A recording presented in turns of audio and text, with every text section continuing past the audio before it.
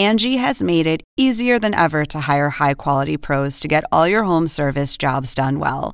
Just bring them your project online or with the Angie app, answer a few questions, and Angie will connect you with local pros who match your specific needs. Or book a service instantly at an upfront price. So join the millions of homeowners who use Angie to care for their homes and get your next home service job done well.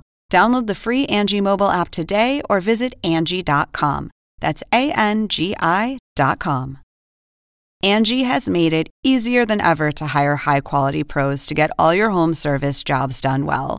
Just bring them your project online or with the Angie app, answer a few questions, and Angie will connect you with local pros who match your specific needs. Or book a service instantly at an upfront price. So join the millions of homeowners who use Angie to care for their homes and get your next home service job done well. Download the free Angie mobile app today or visit Angie.com. That's ANGI.com. We bout to party, unrestricted. Got the house now. We gon' turn it up, bring the house down.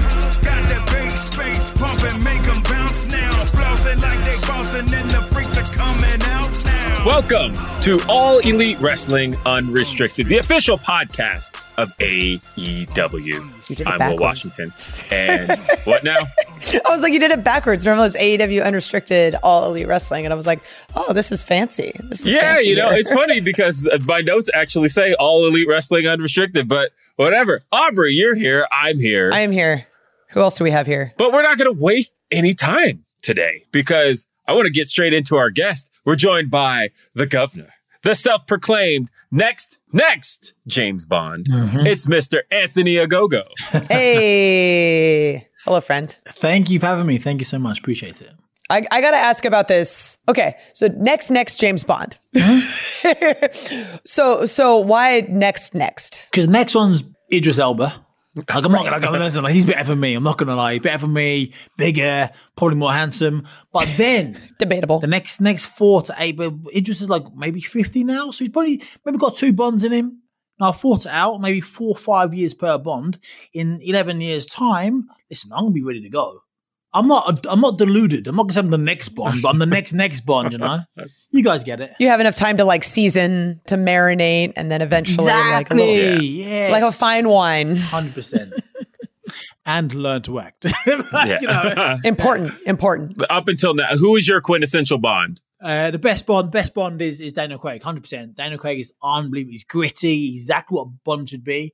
Second to that, Sean Connery, original Bond. Okay, yeah. I like Pierce Brosnan. Like, Pierce gets a lot of stick. I like Pierce Brosnan. He was a good Bond, and he was actually my entry-level Bond. GoldenEye, like 96, I think. Yeah, so I agree with that. He's my entry-level Bond as well, but the funny thing is, I think he's a great Bond with not the greatest Bond movies. It's like Die Another Day was okay, and but he himself, I think, is a great Bond, and I think that's why he tends to get overlooked in the Bond lore, because Daniel Craig just had awesome movies, right? Like Casino Royale, I could watch that a million times over. Skyfall, the greatest Bond. Skyfall, the greatest Bond ever, and for me, top 5 films of all time. I went to the premiere to that. That's soon after the Olympic Games.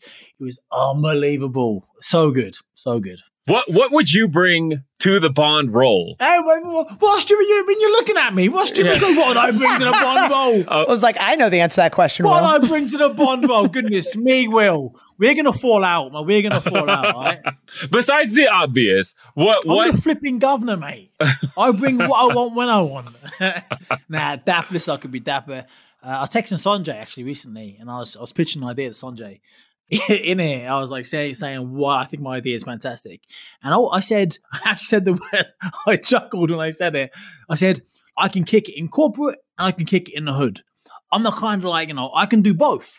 I can talk, I can go to the execs and talk to them, or I could, not. So I bring different flavors to whatever I do. And that's what I'm trying to do with wrestling. I'm trying to bring my authenticity to my character and have an amazing career. You're somebody that you can bring home to mom, and you're pleasant and charismatic, but someone who I wouldn't want to meet in a dark alley. 100. Do you know what? It's funny you say that. I did a TV show earlier this year called SAS Who Dares Wins, one of the biggest TV shows in the UK. Essentially, they take 12, 15 celebs, and we do special forces training. And then when I was doing my big VT interview before, They said to me, like, sum up yourself in a nutshell. And I said, I'm sensitive, I'm kind, I'm caring, but I will punch you in the face if you're a prick. And I think that sums me up. Like, I'm kind, I'm nice, I put my arm on your shoulder. We've had some lovely conversations, me and you. Oh, yeah. But if you're a dickhead, I will fuck you up if I have to. And I think I kind of embody, and that's just me, right? I think I'm a very nice person. I think I was raised very well. My mum did a great job raising me and my sisters. But if pushed, I can be a very not pleasant man. Let's talk about that a little bit, because I know you and I have talked about your family a little bit. So you grew up in the UK. Mm-hmm. Tell us a little bit about your family. Growing up, difficult but interesting. Lovely but very hard. Amazing mum. Single parent. I got 4 sisters. My dad was, how do I say piece of shit without saying piece of shit? My dad was, we didn't really get on. He was a fantastic man, very inspiring. Come from Nigeria, went to London when he was like in his 20s. A very inspiring, wonderful, charismatic, charming man. Just a terrible husband and an awful father. You know, we found out a lot when I was growing up. He wasn't an ideal dad, which is difficult because, he was such a wonderful man, and I saw snippets of it, and I saw how he was kind of looked upon in the community, but it just was bad to us. So very violent towards me and my sister, very violent towards me and my sisters a bit. But yeah, so my mum, listen, mate, done an amazing job, raised me and my 4 sisters. They've all got degrees. I've got an Olympic medal. My mum done an amazing job, and we all had very. She's my hero. My mom's my hero, without doubt. Growing up was difficult. I got into a lot of trouble. I was very angry. Had a lot to be angry about. A lot of dad issues looking back now. A lot of self-worth issues, identity crisis. I started boxing when I was 12. When I first walked in the gym, I thought, this is me. This is me. I had a lot of anger, a lot of energy, and boxing, I could channel it. Like, for the first time in my life, when I was 12 years old, I was punching people. Then rather than getting told off, I was getting well done. Rather than getting told off, I was getting my name in the newspaper. I was winning big trophies, almost as big as me. I was winning medals. I then got to box around the world, became a junior Olympic champion, junior world champion, 10-time British champion. All these amazing things. Where a kid where I'm from, a small little town, no opportunity. People don't look like me. People don't do great things in their life looking like me where I'm from. And I wanted to buck that trend. And I've lived an amazing life. Don't get me wrong, lots of ups and downs, lots of setbacks. But I'm very proud actually of the journey that I've lived. And the good thing is there's still a lot of journey left to go. And I genuinely want to be Bond in 12 years' time. So that gives me about 10, 12 years in between to have some fun and do some stuff. And I'm a wrestler now.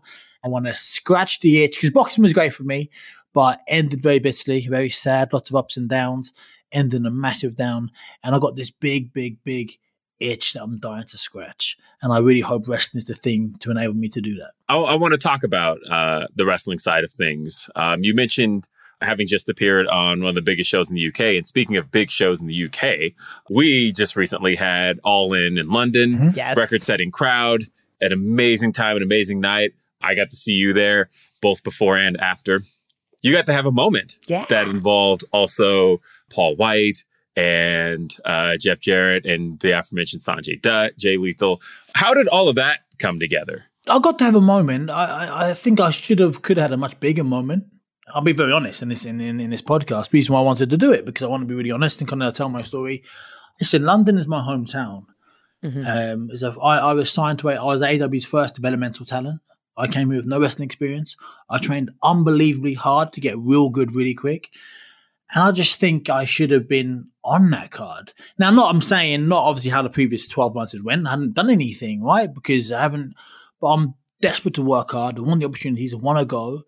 And I was gutted to be there. Even in that moment, right? That was put together last minute, actually. We told that story on the show, didn't we? I think we did. I think we did, because I was in the creative meeting where that was all pitched, and literally it all came together. And I was excited to see it come together, but very last minute. Really last minute. I was in the studio. I was wearing my nice red suit in the studio with Paul and Kip and Renee. Renee's, by the way, goodness me. You know when you see somebody work and you see how good they are. Like, I knew she was always good, But goodness me, she is stellar at what she does with the noises in the earpiece, and she's a queen. Anyway, and they said to me, "Oh, do you want to do something?" And I was like, "100,000,000%. I've been dying to do something. This is Wembley. I've been coming to Wembley Stadium my entire life. This means so much more to me than anybody else." And then the comeback, being back in London, performing in London for the first time since the Olympic Games in 2012.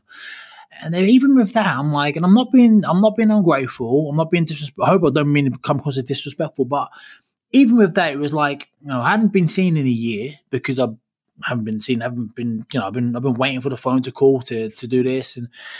And then like we came out, me, Paul and Grado, British wrestling legend Grado, come and done a little thing. And it was like, Paul's music hit. I get that because he's a big star. He's been around for 25 years and Captain Insano and all that. He's a wrestling legend. I get his music. And then I came out with him like his little brother. Do you know what I mean? It's like I haven't been seen in a year. And then we both kind of done the stop, turned round and give it one of these ones. Then Grado came out. And Grado's a lovely guy. I love Grado. He's a lovely guy, really, really, really good. But he's not signed to AEW. He's like, I don't know, he's not signed to AEW. He's never going to headline a show in AEW, I don't think, maybe, unless it's wrestling, right? And never say never. Never say never in wrestling. He's really, really good. But it's like, Paul is like at the end of his career, right? Grado is not even signed to the company. And I was the little shit bit in a sandwich coming out in the middle. Whereas like, I generally feel like I can headline shows in AEW. I generally feel like at Wembley, be it next year or the year before, I can be in the top of their thing. That was when I joined AEW. That's what was pitched to me. And I'm thinking, I haven't been seen in a year. I'm back in London. I could have made a massive, this could have been like, not all about me, but I could have been made much bigger in that moment. Me coming out, my music hitting, fuck Ogogo's back, fuck Ogogo's. I watched the Olympics here 10 years ago. And I think with the ball's been dropped many times along the way. I think we could have done more with me. It wasn't quite, when I joined AEW, it wasn't quite what I thought it was going to be. It hasn't quite turned out thus far what I hoped it could have been, what I think it could have been, But listen, that being said, all I can do is work hard and give it my all. And when the call comes, hopefully the call will come, just show up and turn up, and that's what I'm doing. Heck yeah, man. There's so much more to talk about. I mean, we've just kind of sampled talk about your Olympic career, and I want to get more into that after this break here on AEW Unrestricted. Angie has made it easier than ever to hire high-quality pros to get all your home service jobs done well. Just bring them your project online or with the Angie app, answer a few questions, and Angie will connect you with local pros who match your specific needs. Or book a service instantly at an upfront price. So join the millions of homeowners who use Angie to care for their homes and get your next home service job done well. Download the free Angie mobile app today or visit Angie.com. That's ANGI.com.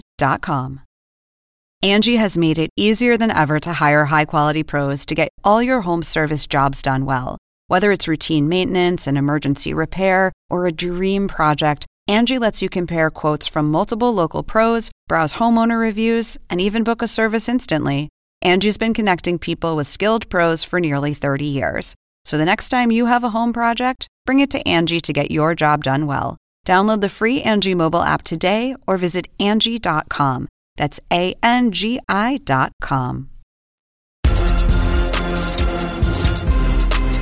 AEW Unrestricted, Aubrey, Will, Anthony. This is an awesome conversation, just learning a bit about Anthony's background and whatnot. I've known him to be a wonderful person for a very long time, so I always love when we have great people on the podcast. And it's like, hey, now everyone else gets to know how great you are. So thank you for being here. Be kind. We've touched on your Olympic background, and obviously it's a big part of who you are as a person, but also who you are as a character. So you started boxing when you were 12 and eventually ended up working towards the Olympics. Like, what is the whole qualifying process like? Oh, goodness me. Wow. So in short, from Europe, you've got to be obviously number one in the UK, number one in Britain, then go to a qualifier. Top 8 from Europe qualify at the Olympic Games. It was really, really, really involved. I dislocated my shoulder you get 2 qualifiers. One was in October in the World Championships in Azerbaijan. Second one was in Turkey. At the Worlds, I just beat in the world number 2, and I had one more fight to qualify. In the fight against world number 2, my shoulder came out the socket in the fight. And then the fight to beat the Brazilian to qualify, I didn't win. He was a southpaw, so to beat southpaws, you've got to throw lots of right hands and left hooks. and my shoulder came out, so I didn't win that fight. I had to condense it twice. I tore my labrum, had a big shoulder surgery. I condensed a 10-month rehab into 4 months to get back to the second. Oh my God. Like when I say, my shoulder. So at the Olympic Games, my shoulder was still subluxed, semi-dislocated. At the Olympics, so I qualified the second time we were asking in the most unbelievable comeback fight in history, which I was boxing a Georgian to qualify. But in Olympics 3-minute rounds, so 9 minutes of boxing. After the first round, I was 3 points down. After the second round, I was 6 points down. So a bit of context for you. In the previous 4-year Olympic cycle from Beijing 2008 to London 2012, not one person in elite international boxing had ever overturned a 3-point deficit going into the last round. And you're double that. So 4 points was impossible. 5 points was not even point trying. I was 6 points down. I overturned 6 points in the last round. In the process, I gave myself exercise-induced asthma because I was working so hard. My poor little alveoli in my lungs just burst, and I qualified in the most unbelievable comeback fight in history. I eventually qualified after, I said, 2 shoulder surgeries. My shoulder came out the year before also. So 5 weeks, and this is why I'm very well known in the UK, because I didn't win a gold medal at the Olympic Games, which my talent, I should have won a gold medal in the Olympic Games. I was very bitter that I didn't win a gold medal at the Olympic Games. But the reason why I was so well known, and I was a star of the GB boxing team after London, because my mum, who I mentioned before, is my hero, she had a brain aneurysm 5 weeks before the Olympic Games. So the whole Olympics, she's in a coma. She should be dead. I snuck out the Olympic Games on 3 occasions, Olympics for 2.5 weeks. My fight, the opening ceremony was on the Friday night. On the Saturday was my first fight. The final, the middleweight division, is on the last day. Semi-final was the day before. So my whole competition for 2 weeks and 4 days, I was boxing every few days, training in between, losing weight, making the 75 kilo, 165 pound weight limit as a middleweight. I snuck out the Olympics 3 times, snuck out the village 3 times to get in my car, drive up to Cambridge. Bear in mind, over the course of 2 weeks, I was become one of the most recognisable people in the country. At the time, I drove up to Addenbrooke's, so about 2 hours away, 2.5 hours. I'd flirt with the nurse to get me in the hospital to see my mum because she was in intensive care. And that's what I did. That was my Olympic Games. My Olympic Games, it was, on one hand, it was the most amazing time of my life because I'm now living out my childhood dream. On the other hand, I thought my mum's going to die, never going to see her again.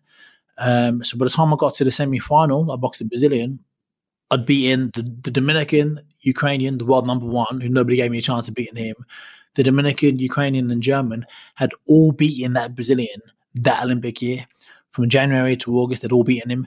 And I got to semi-finals, and I was just bollocks. I had nothing left. Physically, emotionally, I wasn't sleeping. Yeah, it was, and I was very bitter about that because he couldn't lace my gloves. I was so much better than him. And the Japanese guy that won in the final, the Ukrainian that I beat, punched for living daylight out of him at the World Championships. So when my shoulder was dislocated and I had to come home and do the surgery the next day, the Ukrainian won the gold medal, and Ukrainian smashed the Japanese fighters to bits, smashed them to bits. And I beat the Ukrainian in the Olympics. So I should have won the gold medal, really. But listen, life happens. Shoulda, woulda, coulda. Didn't happen. It took me a long time to kind of learn the secret of life, or the secret of being successful, in my perspective. And that's being grateful for what you had and not comparing to what you think you should have got. You know, I should have won a gold medal. I should have done this. And I've seen all these boxers that could not lace my gloves become a world champion. And I'm saying, when I hurt my eye, I never got hit as a boxer. I so seldom got hit. I was fast. I was elusive. And I'm watching these boxers that could not lace my gloves go and become world champion and earn millions of pounds, millions of dollars, and living out my dream. And I was so bitter because they weren't as good as me. They didn't train as hard as me. They didn't want it as bad as me. I never cheated, never cut a corner. I left no stone unturned. And then my career got taken away from me. I'm now left blind to my left eye. And these guys that get hit way more than me, that lose, like I was very good with my diet. I'd lose my weight very slowly over the course of a 12-week camp. These guys were unprofessional. They'll cut 10 pounds a night before the fight, which is bad. I never did that. I did everything right. And I seemed to backfire, and that's really unfair. I found it really, really unfair that my dreams got snatched away from me in a really cruel fashion. But ultimately, right, like life, that's life. And I just literally, just before talking to you guys, I was doing my podcast, Getting Back Up, where I talk to people that have achieved great things in both their life and their career, but only have to suffer a massive setback in adversity. And I spoke to a lad called George Peasgood. 2.5 years old, he was run over by a lawnmower. His left leg mangled, couldn't walk on his left leg. He's now got a prosthetic. And then he won 2 medals in Tokyo at the Paralympics. Then last year, when he was on a bike ride training for the triathlon he was now competing in the World Championships, he fell off his bike and smashed it. Now he's brain damaged. That poor sod is like, he has every reason to be bitter. At the very least, like for myself, I'm now able to live out a second childhood dream, being a professional wrestler. Like I'm able to do what I love do. I love seeing you guys each week and walking down the ramp, being a good guy, being a bad guy. I love it. And I've got the chance to do something again. So I could be really bitter about what I haven't got. Sure, I didn't become world champion, didn't get the gold medal. I haven't got millions and millions in the bank. But what I have got, I've got a second chance at life to live out a childhood dream, thanks to Tony Khan, AEW, and I'm doing that. So when you compare, you're just not going to be happy. When you're grateful and appreciative of what you got, you give yourself the chance to be happy, and that's what I'm doing. It's taken me a long time to learn these life lessons, but at least I'm finally here now. I wanted to ask a little bit about the injury that ended your boxing career. It's fairly highly publicized, but just kind of inform the AEW unrestricted audience about it. So it's not publicized because I've never really been able to tell the true story. Essentially, I walked to the boxing ring my last fight. I should have been nowhere near a boxing ring. I had 2 fractures in my eye socket, which I knew about, but I was told they were old fractures and they weren't going to get any worse. And that eye socket is less likely to fracture because, like when the fracture, it heals. It's stronger than before, I was told. It's no more likely to fracture than any eye socket. I've been boxing for 15 years at this point. I've had thousands of punches to the head. It's not going to fracture. I walked to the ring. I left the ring. My eye socket was shattered, had literally shattered, had 8 fractures all around my eye socket. Now, the eye socket protects the eyeball and the soft tissues around it. It wasn't getting, so I was getting, every time I get punched in the eye was getting damaged. And the real difficult reason why I can't is a big whole thing, but basically, and in the surgery, in one of the procedures, I had an injection. I had surgery in my eye to kind of like stem the damage, and whilst they kind of figured out what to do, because it was a really unique injury, because it happened over time. It wasn't just one incident. Basically, I was told there was an old fracture. It wasn't. It was a brand new fracture. And I kept saying this, but there was some stuff going on and they said it wasn't the case, but I knew it was the case. But when you spend lots of money to see the best doctors in the world, so Moorfields Eye Hospital is the oldest eye hospital in the world in North London. They're the best. Everyone who's good, everyone who's worth their soul does a 2-year residency there all around the world. They told me this. I said, but what about this? No. It's definitely this. It wasn't that. It is what I said, but what do I know, right? David Beckham doesn't go and see an Achilles surgeon and say, hey, do this. He says, what's wrong? And they fix the Achilles. Mm-hmm. Yeah, and then I had an injection in one of the, I've had 10 surgeries altogether, 9 in 3 years to get back in the ring. I couldn't get back. I had one earlier this year because it still plays me up. It still gives me a lot of jip and stuff. I had an injection. They missed the muscle they were going to inject into and injected into the nerve. And now I've got permanent paralysis in the eye. Yeah, permanent paralysis in the eye. So my issue, yes, I've got visual damage because of my eye, because all the punches I took that night.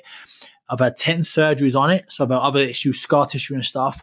But my real issue, the reason why I find things very difficult, is because my eyes move at a different speed. And I'm always getting double vision everywhere I look. Whenever I move, there's double vision, and my eyes are swimming. Then when your eyes don't work together, when they work independently, you lose depth perception. So I've got my eye 78% blind in my left eye.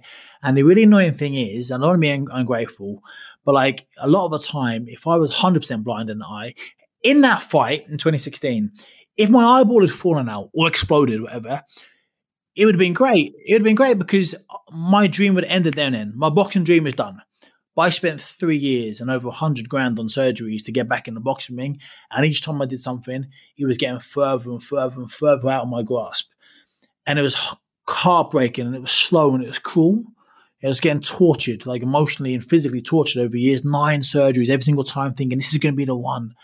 If it had just kind of like exploded or whatever that first day, I can't box now. Now I've got to do something else. And now I've got to I'm on the path. And it wasn't this really slow thing. And also, I've got a little bit of vision in it. But the vision I get from this eye isn't what this eye sees. So although I've got 22% vision, it's even worse than having no vision because it gives me a different thing. Like I get double vision. So I don't know if you might see him, but sometimes like I sometimes struggle to run the ropes because when people see 3 ropes, I see 6, and the ones I see are crossed over. So often I'll grab a rope and miss. So if you ever see me run and miss, it's because I've grabbed the wrong rope. I've grabbed it, but my brain thinks it's there, but it's not actually there. So I've done one of the things I'm really actually proud of is like, if you saw me wrestle, you wouldn't know there's an issue because I've worked really hard. My depth, what I struggle with, I've worked really hard. I've stood there for so long, kicking the middle turnbuckle, stomp, stomp, stomp, stomp, because what I don't want to do is kick through somebody's rib, and what I don't want to do is miss by 6 inches. So I've stood there and I've punched for turnbuckle over and over and over again to get that connection just perfect. So most people do it a little bit. I've got to do things a lot to overcome the visual impairment I have.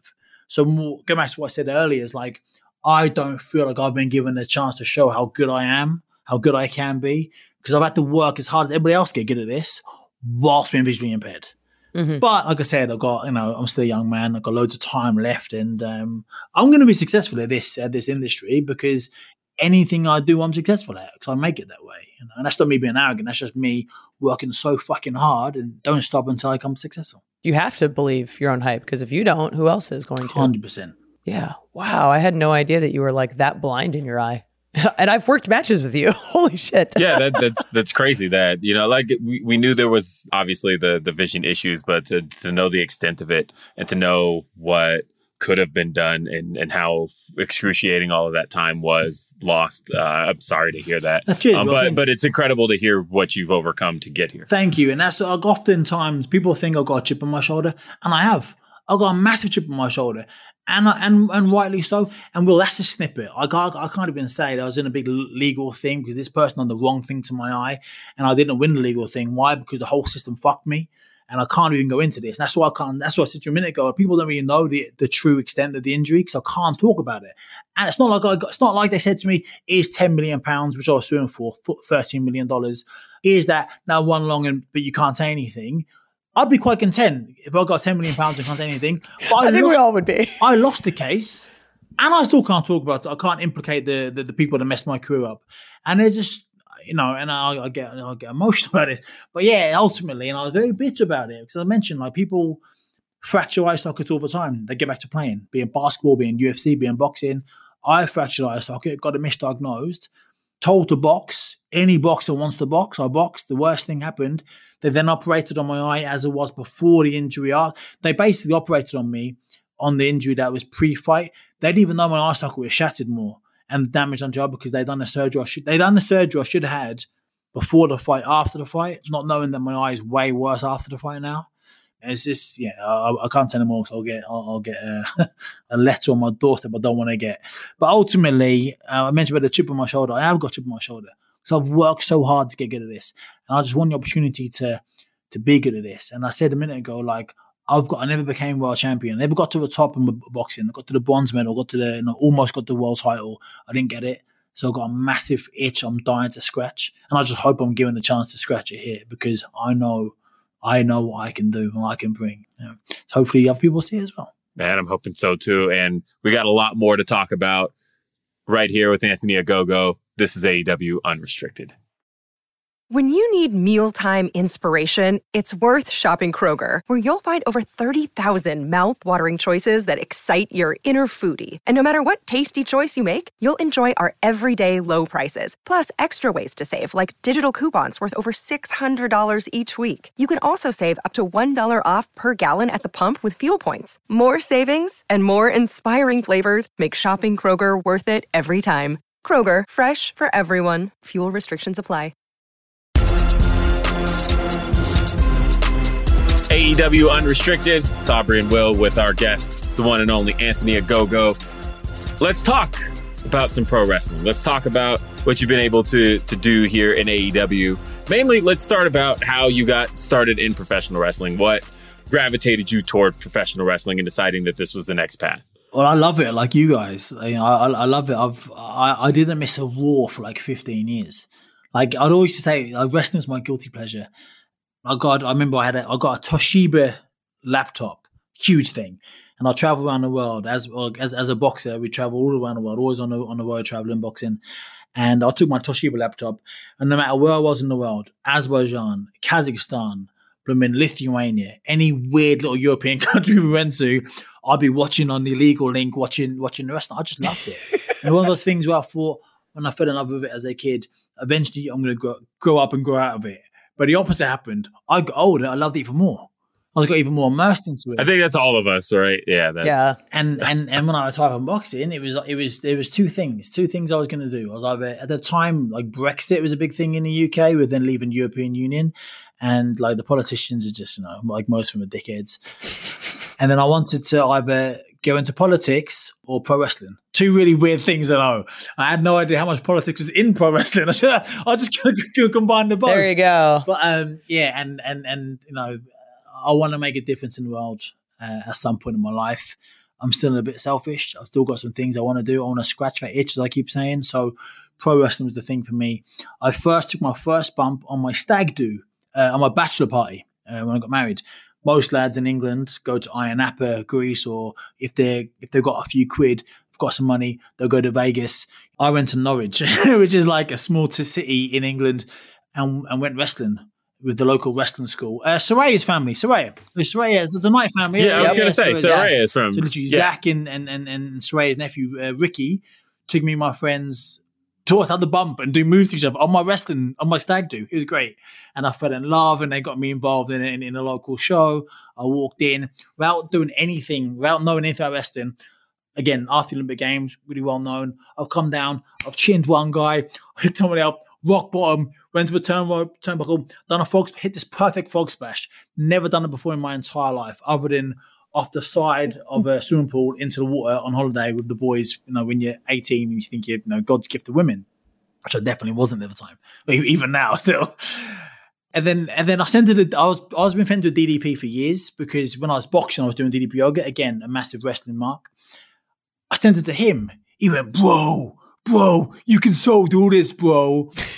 And then basically, the quick little bit, I was having surgeries on my eye at the time. Hence, I was going to Dallas. I'd come to America, stay with him for a week. We'll train together. I'll go and do my surgery, come back to Dallas' house, and fly back to England. Now, I had one surgery, the fifth surgery. My heart stopped on the operating table. My heart stopped. They had to resuscitate me back to life. Yeah. And Dallas called me. I was in hospital that night. He said to me, "How did it go?" I said, "Not good, Dallas. This is my fifth surgery at this point. This fifth surgery." So I explained what happened. He said to me, "Bro," he said, "when are you going to give this?" Because earlier, he said to me, a year or so before, when I first went to go and see him, he said to me, "You could do this. This is after the frog splash thing. He said, you could do this. I could put a phone call in. I could get you like a tryout." I said, "Mate, so I want to focus on boxing. That's my dream. Like, thank you. I'm flattered, but boxing's my dream." And then he mentioned it again when I went back to him after the third surgery. It's Dallas, thank you, mate. Thank you so much. But listen, I've got to focus. I can't be sidetracked now. Had the surgery, the fifth surgery. My heart stopped. They had to resuscitate me back to life. I told Dallas. He said to me, "Bro," he said, "when are you going to give this dream up and do something like this?" And we had our first and only argument. I said, "Dallas," I said, "don't fucking stop. Just fucking stop. Stop. And he stopped. To be fair, never mentioned it again for another 18 months. I then retired. And everyone from boxing and everyone who's helped me personally in my career, I emailed, a message, called. I sent Dallas a lovely email saying, "Thank you so much for helping me, blah, blah, blah, blah." And then he said, "Bro, call me. This is a Sunday night. This is Sunday, the 10th of March, 2019. I was retiring the next day, doing the big media day." He said, "Bro, call me." And it's midnight in England. So I've called him, FaceTimed him. He always says, "Hey, bro, Facebook me." He means FaceTime. Facebook me, bro. So I Facebooked him. Put the light on. He said, "Bro," he said, "I'm sorry, you had to retire. Now do you want to do the wrestling?" I said, "Dallas, please, mate." So let me mourn my career. Let me mourn it. He said to me, I just want to sulk. I want to sulk and be sad. He said to me, "But where's that going to get you?" I went, he said, "Give me a call when you want." He called me 1 week later. He said to me, "Hey, bro, since happened with AEW?" I said, "I have." He went, "Do you want to meet Cody?" I said, "I do." He said, "Come over next week, meet Cody." I flew over from Mexico, met Cody. And then I told him my story. He loved it. I did, if you remember, before Double or Nothing, the first one, we were doing those videos, like the road to Double or Nothing. Like, we did a video of me. I was one of them. I think it was Joey Janela was talking about dying in a match with somebody. And then at the end, it was me, like a little story about my life. And I came out to England. I met Tony. And then, literally a month after retiring, or 2 months after retiring from boxing, I was signed to AEW. I signed to AEW before Double or Nothing. I was literally, I'm on the same contract, May, I presume same one as you, May 1st, 2019, my contract started. I've been here since the very beginning. You know, I was in England. I've never even taken a bump other than my stag do. I'm one of the OGs, believe it or not. That's it. That's how it happened to AEW. Dang. Yeah, I remember it was, and it's funny because my birthday is October 26th. And I remember vividly October 26th, 2019. Yeah, that was the All Elite graphic. Yeah, I remember that was the day you were announced as All Elite. You had, it was the Southside Wrestling's 9th anniversary show. Yeah. And then, chinned MJF, bang, middle of the ring, chinned MJF. Yeah. Got my phone out, done a selfie, done a Tyler Breeze, MJF on the floor. And that announced me to AEW. And I had to wait. Yeah. It took me a long time to get my visa. It was really frustrating. I got to AEW in September 2020. And I was training, we did a week in Atlanta with QT, and then we'd do TV in Jacksonville. So train a week. I literally had 50 training sessions of wrestling before I wrestled Cody Rhodes at Double or Nothing. Literally, like in the match with Cole Carter, 20-second punched him. I had a match with Austin Gunn, 2 minutes. He gave me one move, then I punched him. And my first real wrestling match, Cody Rhodes, after 50 training sessions. When I say I picked this up super quick, QT will tell you, I picked this up so quick. QT used to say to the kids, to the boys and girls at the school, he'd say, Ogogo's had 20 training sessions. How come he can do this and you can't do this? He's learning. Why is he learning? It was like, at first I kind of felt cool, but then I was a little bit awkward. I was like, oh, can you make me like, I want to make friends here. So I was so hungry to get good at this and to work hard. And I think, so I trained really hard and that's basically it. So question, because I don't think people fully understand, like 50 training sessions, you can wrap your mind around like what that means. Like that's a very accelerated pace.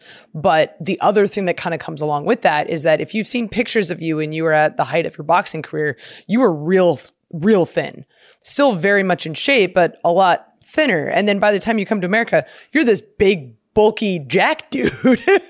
That's a major transformation. Yeah, so appreciate the fact that I used to box at 160. So pictures of me online on fight night on 160, I'd walk to the ring at 180, 185. Like most boxers put a lot of weight on. I'd walk around at 200. That's me training every day, just not killing myself. And I bring myself down from 190 to 160 over the course of 12 weeks. And that's what I mentioned before. I was so unbelievably dedicated. So when I became a wrestler, I went up from 200 to 220. And my entire life, I'd lost weight. My entire life. My first fight, I boxed at 51.4 kilos, which is 220 pounds. I was 12. That day, I went to the gym that Monday and I was 54 kilos. And my coach said to me, you got to fight on Friday at least 3 kilos, which is half a stone, which is 7 pounds as a 12-year-old. So I've been losing weight my entire life. I never really did much weights because you said my picture, I was so lean, nothing % body fat, all cardio, all boxing. I never lifted a weight because I'm a kind of person, when I look at a weight, I put weight on. You know what I mean? Like, so when I was becoming a wrestler, it was gone from not eating anything and doing cardio to doing no cardio, just lifting weights. And I loved it. I loved it. I really enjoyed it because it was different. For the first time in 18 years, I was doing a different kind of type of training. But yeah, the wrestling, when I first met Tony Khan, he was like, hey, I got the perfect spot for you. You guys are going to be Chris Jericho's heavy. Now, rumor has it, Jericho said it on podcast, he Googled me and saw me, skinny little 160-pound middleweight, and went, he's far too small. I don't want him. I want Jake Hager. So, that's annoying. But he didn't see what I looked like. Like I was 225, 230. What did you? I was like, that's frustrating. So yeah, it's been, this isn't a doom and gloom podcast. I'm very, very positive about my future in AEW. I just desperately want the opportunity to show what I can do. Mm-hmm. I know I can bring a lot. I know I can bring so much to AEW. There's nobody on the roster like me with my credentials, with what I've actually done in legitimate fighting sports.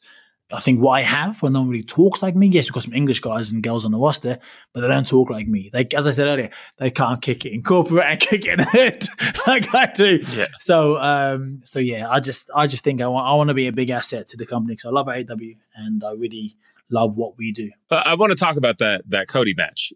That was almost that's a very interesting time, particularly because you made your debut on TV in March.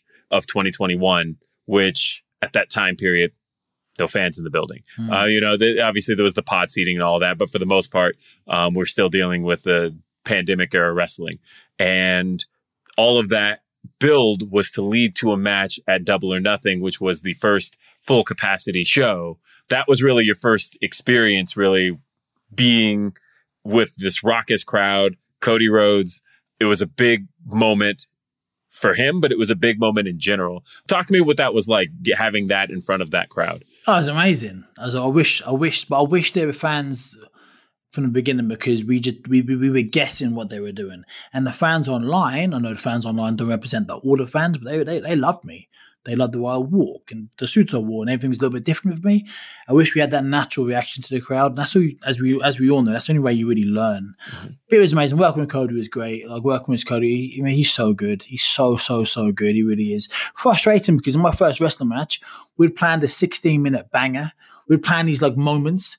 We planned these beautiful moments and this whole thing. The beginning, I decked him 3 times with 3 punches. Every single time he was out, he's beating. I've done Austin Gunn, blood everywhere. I've done Cole Carter, he was out. I've done Billy Gunn, I've done Dustin. I knocked everyone out. Lee Johnson with my fist. And we planned this bit at the beginning where I hit him with a body shot. And then QT's like, pin him. And I'm like, nah, I'm arrogant. I'm the governor. I want to win with a wrestling move. I'm going to give him my Olympic slam because I'm an Olympian. And then really slow and cocky, then cover. He kicks out, whoa, fuck. And then this is like a minute and a half for storytelling at the very beginning. I've thrown my shot. I've turned around to give it the big in, and he's there. I'm like, what? This wasn't what we planned. And now, because Cody being a professional like he is, we had 16 minutes. The match was 10 minutes plus entrance. Mm-hmm. He cut all that time down because the previous match went heavy, and we had to kind of get back on track. Which is that whole pay-per-view is just a struggle with time because it was the first time we were back with the crowd. I think everything kind of took a little bit longer than expected. So you have no idea how much so many people appreciate it. And the match before was the Battle Royal too. That's like really hard to time. Those historically always go over. They're very long. So I just wanted to say, you don't know how much we all appreciated that you guys did that because it kept the show on track. Thank you. Really, but yes. But that pissed me off, right, in hindsight, because it's my first wrestling match. We've got 16 minutes, and I've lost half the stuff we were going to do. We've had to rush through the things we were going to do. And people know Cody's a great wrestler. He's done it for years. People never seen me before. They've never seen what I can do. That's my place to showcase what I can do. Mm-hmm. And then everything got rushed. In my head, it was like, oh, Cody's a wrestler, I'm a boxer. Like, he should be with a wrestling move rather than like a move that he hit on Dante Martin 2 weeks later, and he kicked that one too. It's like, it's just odd. It's just like, looking back, obviously the wonderful thing of hindsight, but my entry into pro wrestling, I'm going to do what I'm told. I'm going to say, yes, please, no, thank you, and do what I want to do. And it's like, but looking back, and even we filmed a really cool montage. We filmed a really cool Rocky montage before the thing, and that got cut. So half the match got cut, plus my 5-minute thing I spent a lot of time doing got cut, which got really kind of whet the appetite for the fight. So it was a bit frustrating, really. Like working with Cody was amazing, and it was great. And I was a bit spoiled because working with one of the best wrestlers in the world, the first match I've ever had, I just thought everyone was like that. Oh, they're not. But it's frustrating because, like I said, 15 training sessions and having a proper match, and we could have won 6, we could have won 25. I think me and him have really good chemistry, and since then, Will, it's been 2.5 years since my last match on TV, and I've got so much better, and I had 34 matches. I say this when I do interviews, right? I say this when I'm talking from the governor perspective. I say it all cocky, but I actually really mean it. And there's a caveat to it, so don't just listen. Let me say the caveat. I genuinely think, in the history of pro wrestling, I am the best 30-match novice there's ever been. Now, like most people will have 30 matches in 3 months, in 6 months, in a year maybe. I've had them spread over 4 years through no fault of my own. But match point, 34 matches. I can do things most 34 matches people can't do. Granted, I haven't had the... Will's sitting there. Will's thinking, can you? Oh, 100%. I see that eyebrow. But like I said, I've trained. Most people, they'll go do indies. They'll do a Friday, a Saturday, a Wednesday, a Monday, a Friday. They can rack up 30 matches pretty quickly. Like I've taken a long time to amass mine because I don't do a great deal of indies. But on the flip side as well, my entry level has been AEW. I've been watching Chris Jericho since I never really watched much indie wrestling. Mm-hmm. I've been training under QT. I've had QT Marshall, he's an unbelievable coach. I was trained under Bryan Danielson, under Dave Taylor, William Regal, Cody, Dusty. Like I've had the best coaches in the business train me at an elite level, not basic stuff. So like, yes, I've had some of the best trainers in the world like coach me.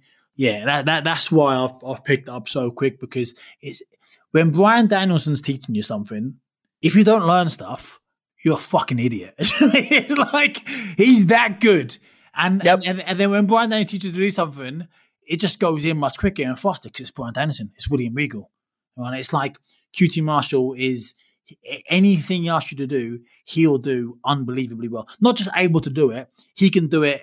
He can do a 450 as good as anybody I've seen do a 450. Do you know what I mean? Like, so it's hard not to. When Cody Rhodes tells you something, he can back up with a story when he was on the road with Randy Orton, or when he did this, or his dad told him to do that. It's like it's backed up with so much weight. It's hard not to get better and to learn. You know. So yeah. So I maintain what I said, and I think there's like a little stigma attached to me now. Maybe I've created this in my own head, but I think the stigma attached to me now, I think, is I've got all this potential. I haven't got the experience yet. But how do you get experience when you're not given experience? Mm-hmm. You can go on the indies and do a little bit. I've got a match of Southern Honor in Georgia tonight. Just going to get another rep. But it's like there's work in there and there's work in AEW, you know. So like I'm in a weird situation now where like I think there's a lot of potential around me, and people. Tony Khan, he signed me and he's re-signed me. So he obviously sees something in me, and I have this aura which people haven't got because they haven't done what I've done in real life. But it's like I need to get the experience, right? I need to. But one day, so it's the catch-22. What do you do? You know, do I pimp myself out and do every indie just kind of get the experience? But then again, working in front of 100 people is very different to working in front of 5,000 against somebody else. Or do I just kind of sit and be patient? But I don't want to be patient. That's what I said about doing the podcast. I don't want to be patient anymore, Brittany. I want to show my worth. I just want to show what I can do.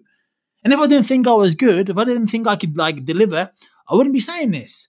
But I know what I can do. Like I know what I have. I just want to contribute. You're an absolutely incredible person, and your story is very inspiring.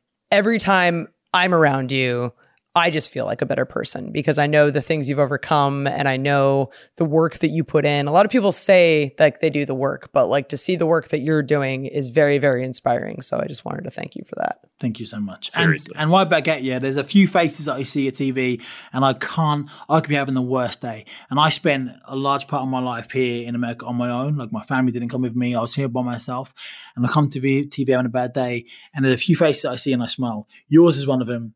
Jerry Lynn's one of them. Oh, Jerry Lynn's the best. He's the best. There's one or two. Well, there's one or two, but yours, Jeff, yours is Nyla's one of them. There's a few, and I get all giddy and I forget my worries. So thank you so much for bringing so much positivity to my life. Hell yeah, Anthony! I was so happy you got to join us today on this podcast. It was awesome chatting with you. What's the name of your podcast that people can check out? Getting Back Up. Getting back up. Inspiring stories with other people that have overcome adversity in their life, much like yourself. Is just an absolutely incredible talk. Thanks for joining us today. I'm Aubrey Edwards with Will Washington. You can watch Dynamite on Wednesdays, Rampage Fridays, Collision on Saturdays, ROH on Thursdays. This podcast drops every Thursday on all of your favorite podcast platforms. You can watch it on our AEW podcast channel on Mondays on YouTube. Thank you so much for listening. This has been wonderful. Peace out, everybody. Peace. Come on, throw your hands up, let me see you. Unrestricted, got the house now. We gon' turn it up, bring the house down. Got that bass space pumping, make them bounce now. Flossing like they bouncing, and the freaks are coming out now. Unrestricted. Unrestricted. Unrestricted. Come on, throw your hands up, let me see you. Angie has made it easier than ever to hire high-quality pros to get all your home service jobs done well. Just bring them your project online or with the Angie app, answer a few questions, and Angie will connect you with local pros who match your specific needs. Or book a service instantly at an upfront price. So join the millions of homeowners who use Angie to care for their homes and get your next home service job done well. Download the free Angie mobile app today or visit Angie.com. That's ANGI.com.